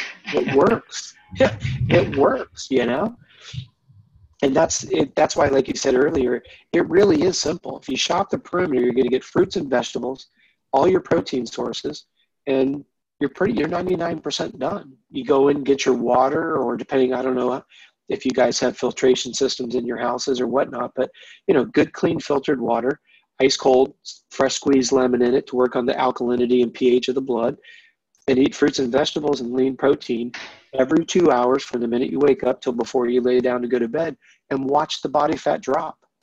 I mean, it works so well. But here's the thing, Ben. Half of your listeners will hear it and do it. Half of them will go, nope. Why? This is where I really get frustrated with human beings, because it's so simple. They go, oh, Ben's got something up his sleeve. He's going to kind of pull the rug out from underneath me. No. Last time I checked, Ben doesn't own the fresh market. He doesn't own the grocery store. I don't see where he's getting any financial kickback from telling you to go to the store and shop the perimeter and get the hell out. Yeah. I don't see where Ben's got a vested interest there. But in all fairness to those who do think it's too easy, why do they feel that way? Because some dickhead of a trainer has bait and switched them enough times that they don't trust anybody. Yeah. And that goes back, like you said, we have a moral responsibility to educate. And once we can earn someone's trust, we can guide their efforts. That's all we're trying to do. I never want to bring someone into our program with the idea of keeping them forever. I want to empower you with knowledge and send you on your way. Go be a street soldier and give them information forward. Yeah, exactly. We make our money on trying to get people to become the top 1% of whatever they want to do, whether it's amateur racing or pro racing, wakeboarding, horse jumping, it doesn't matter. But to go out and give the truth about nutrition, health, and wellness, and to empower some street soldiers to go out and share that with their family and their friends, I know it sounds kind of cliche-ish, but we're out changing the world. And I hope people will trust what you've been telling them, because that's really what it's all about. It is simplistic. Eat real raw food, drink lots of water, half your body weight in ounces of water a day, and you're golden. Yeah. Now, again, that half your body weight in ounces of water, I've actually got our web programmers, I sent them a request on Monday. They're taking our sweat rate calculator, and we're actually converting it to liters and kilos. And I'll send that to you as soon as I get those done. In fact, if you would do me a favor, if you'll send me your email address, I'll send you all the resources we've talked about, sweat rate calculator, awesome. Analysis, food log analysis. They're just Excel spreadsheets. Now, if you look at the logarithms and the macros, they're really, really cool. I love it. I love the numbers. I don't like to program them, but I like when I see what they program them to do. But at the end of the day, your listener can plug in 2 or 3 numbers and extrapolate a ton of data. And if they can use it, if they have questions, they can hit you up. If they want to get on a conference call with us, we're happy to answer those questions. Or maybe we could do a live Q&A if you've got some people that want to do it. I'd be happy to. You know what I mean? Yeah, that'd be awesome for sure. Yeah, if anyone's listening, they'd be up for that for sure, and I can forward them those documents. I really appreciate that. Absolutely. No, I don't mind investing the time and the money in them when people are going to really use them. I always say to our kids, I don't mind investing in things as long as you use them. I mean, you can see in the back here, we have a total of 11 bikes in our house, and we only have 4 people. And We have dirt jumpers and we have triathlon bikes and road bikes and BMX bikes, and we have all kinds. But all these bikes are well used because we buy them to use them. We don't put something on a shelf. And I didn't invest in the programming for them to sit on my computer. I want to give them to everybody who's willing to use them. That's my biggest thing is if you get it, just use it. I promise it'll work. Not about Coach Rob. It's not about Moto E. It's not about Ben. It's about, look, we're just here to be conveyors of information, cut through the BS that's out there circulating. And hey, if somebody can improve their health and wellness and they get excited, they'll go into the performance world, and that's where we make our money. But everybody's got to make a living. I just love doing my job, but we're not trying to bait and switch it like everybody's afraid of. So that's why I love what you're doing, and I appreciate you putting these podcasts out. It's awesome. Yeah, thanks, Rob. And that was one thing you've got the dirt jumper there in the background, I can see. I saw you post about that the other day. Is that a new thing for you, the dirt jumping, or is it something you've been into for a while?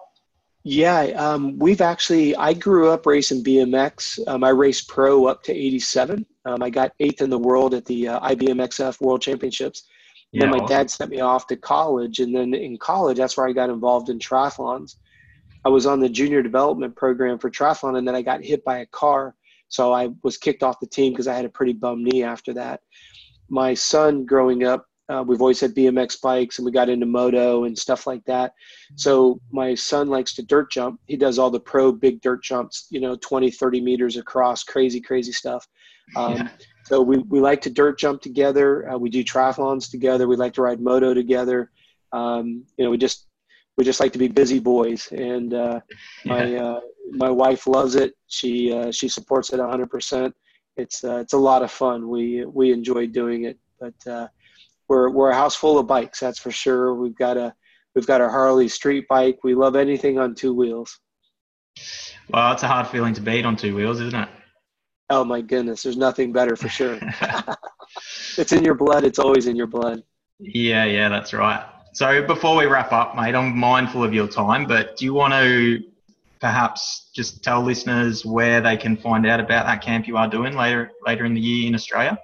Yeah, thank you very much. If you go to CompleteRacingSolutions.com, on one of the drop-down bars at the top under programs, you'll see the Australian performance camps. Just to make sure nobody's confused and frustrated with me, we have a level 1 where we take the physics of a motorcycle, which I consider a moving gyroscope. We marry that against the physiology of strength, flexibility, etc., and we take that out to the track over the course of 3 days. And the average time improvements anywhere between 3 and 5 seconds a lap by the time people left the camp. That's how much they improved. And what I want to encourage people to do is, if you come to the level 1, which we're going to be there for 3 weeks. The first week that we're there, we're going to do our level 1s. And I don't want this to sound condescending. We won't put somebody in a level 2 unless they've come to level 1, because there's an assumption that there's some baseline information that they really know and are implementing. So just keep that in mind. If you look at it, you may be a pro rider and go, oh, I should be able to be in level 2. It's not that I'm saying a dig on your ability to ride a bike. It's the way I want you to approach a corner or approach a jump. If that's not in place, my level 2 won't make any sense to you. But we're looking at coming at the beginning of July. We'll be at Mount Kembla. It's $500 Australian for 3 full days.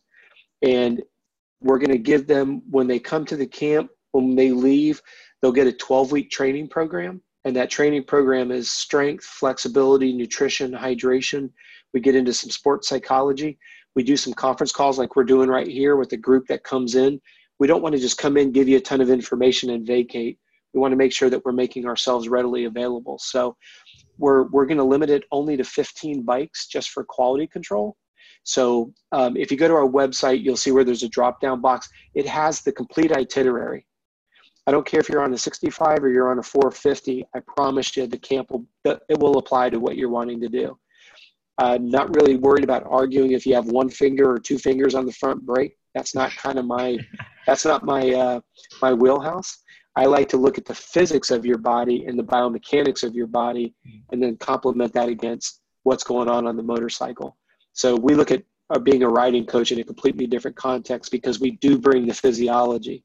Then you take that back to your pro motocross coach, and he can tell you where he wants your foot, because now you can get it there and keep it there. So that'll be a lot of fun. But yes, thank you for that. If they just go to Complete Racing Solutions under programs, you can get all of that. Please do me a favor. If they heard about the camp from your show, because they'll be asked to go to contact@coachrob.com, do me a favor and let me know that it came from your show.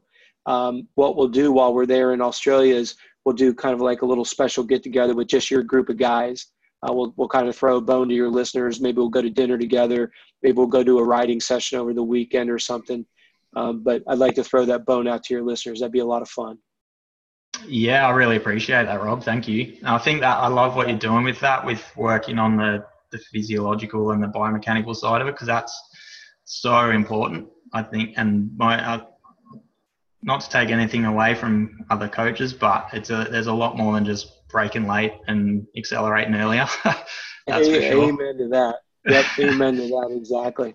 No, it's good stuff all the way around. And, how far are you north of Mount Kembla? Did you say you're a couple-day drive? No, I'm below Mount Kembla. We're down in Victoria. So, yeah, it's up north for us. So it's it's a bit over a day's drive, yeah, probably. Okay. Up there. But I'd like I said at the start, I'd definitely like to get along to that for sure. Perfect. Well, and what we can do is you and I could talk about this off the record, but, maybe you and I can look at some dates. Maybe, Michaela and I can fly down, maybe spend a couple of days with you and some of your people at your gym and, get a network there. And, like I said, I appreciate everybody who supports you and has trust and confidence in you. I love everything that you're doing. I think you're one of the best there. And I hope everybody listening understands what a gem they have in you. I just hope that they trust the system and the process, because you know what you're doing and you're doing it the right way. So I tip my hat to you, buddy. Thank you very much, Rob. The feeling is very mutual. Thank you. Thank you very much. And just to the listeners, if you want to get in touch and get a copy of those documents that Rob's talking about, just let me know, send me a message, and we can hook you up with them as well. Absolutely. And I can't emphasize it enough. These resources are there for you guys. If you don't ask for them, we can't get them to you. So please lean on us. As I always say, we build these services for you guys, and then we want to see you guys ripping around the track and having fun. That's what makes us happy. So yeah, exactly. Keep us posted how we can help in any way. Thank you, Rob. I love that. You're welcome, Ben. Thank you for your time, and we'll look forward to chatting with you soon. Appreciate it, Rob. Talk soon. Sure. Take care. Bye-bye.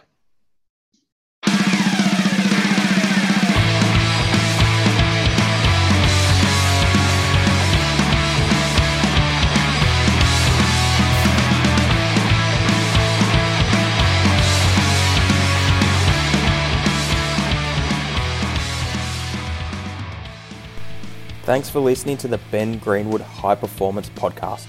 For more information on this podcast episode, please check out the show notes, and to check out more of my content, shoot over to my website, www.100percent-strength. That's www.100percent-strength.com. 100% strength to us means giving 100% effort to any challenge we face, whether that's in life, whether that's in the gym, or whether that's out on the track. So you can check out some of our free content online. We've got a blog there. We've also got an email list you can subscribe to stay up to date with events, tips and tricks on a weekly basis. And I'd really appreciate if you give us a follow on Facebook or Insta too. Until the next episode, give it 100%. Peace out.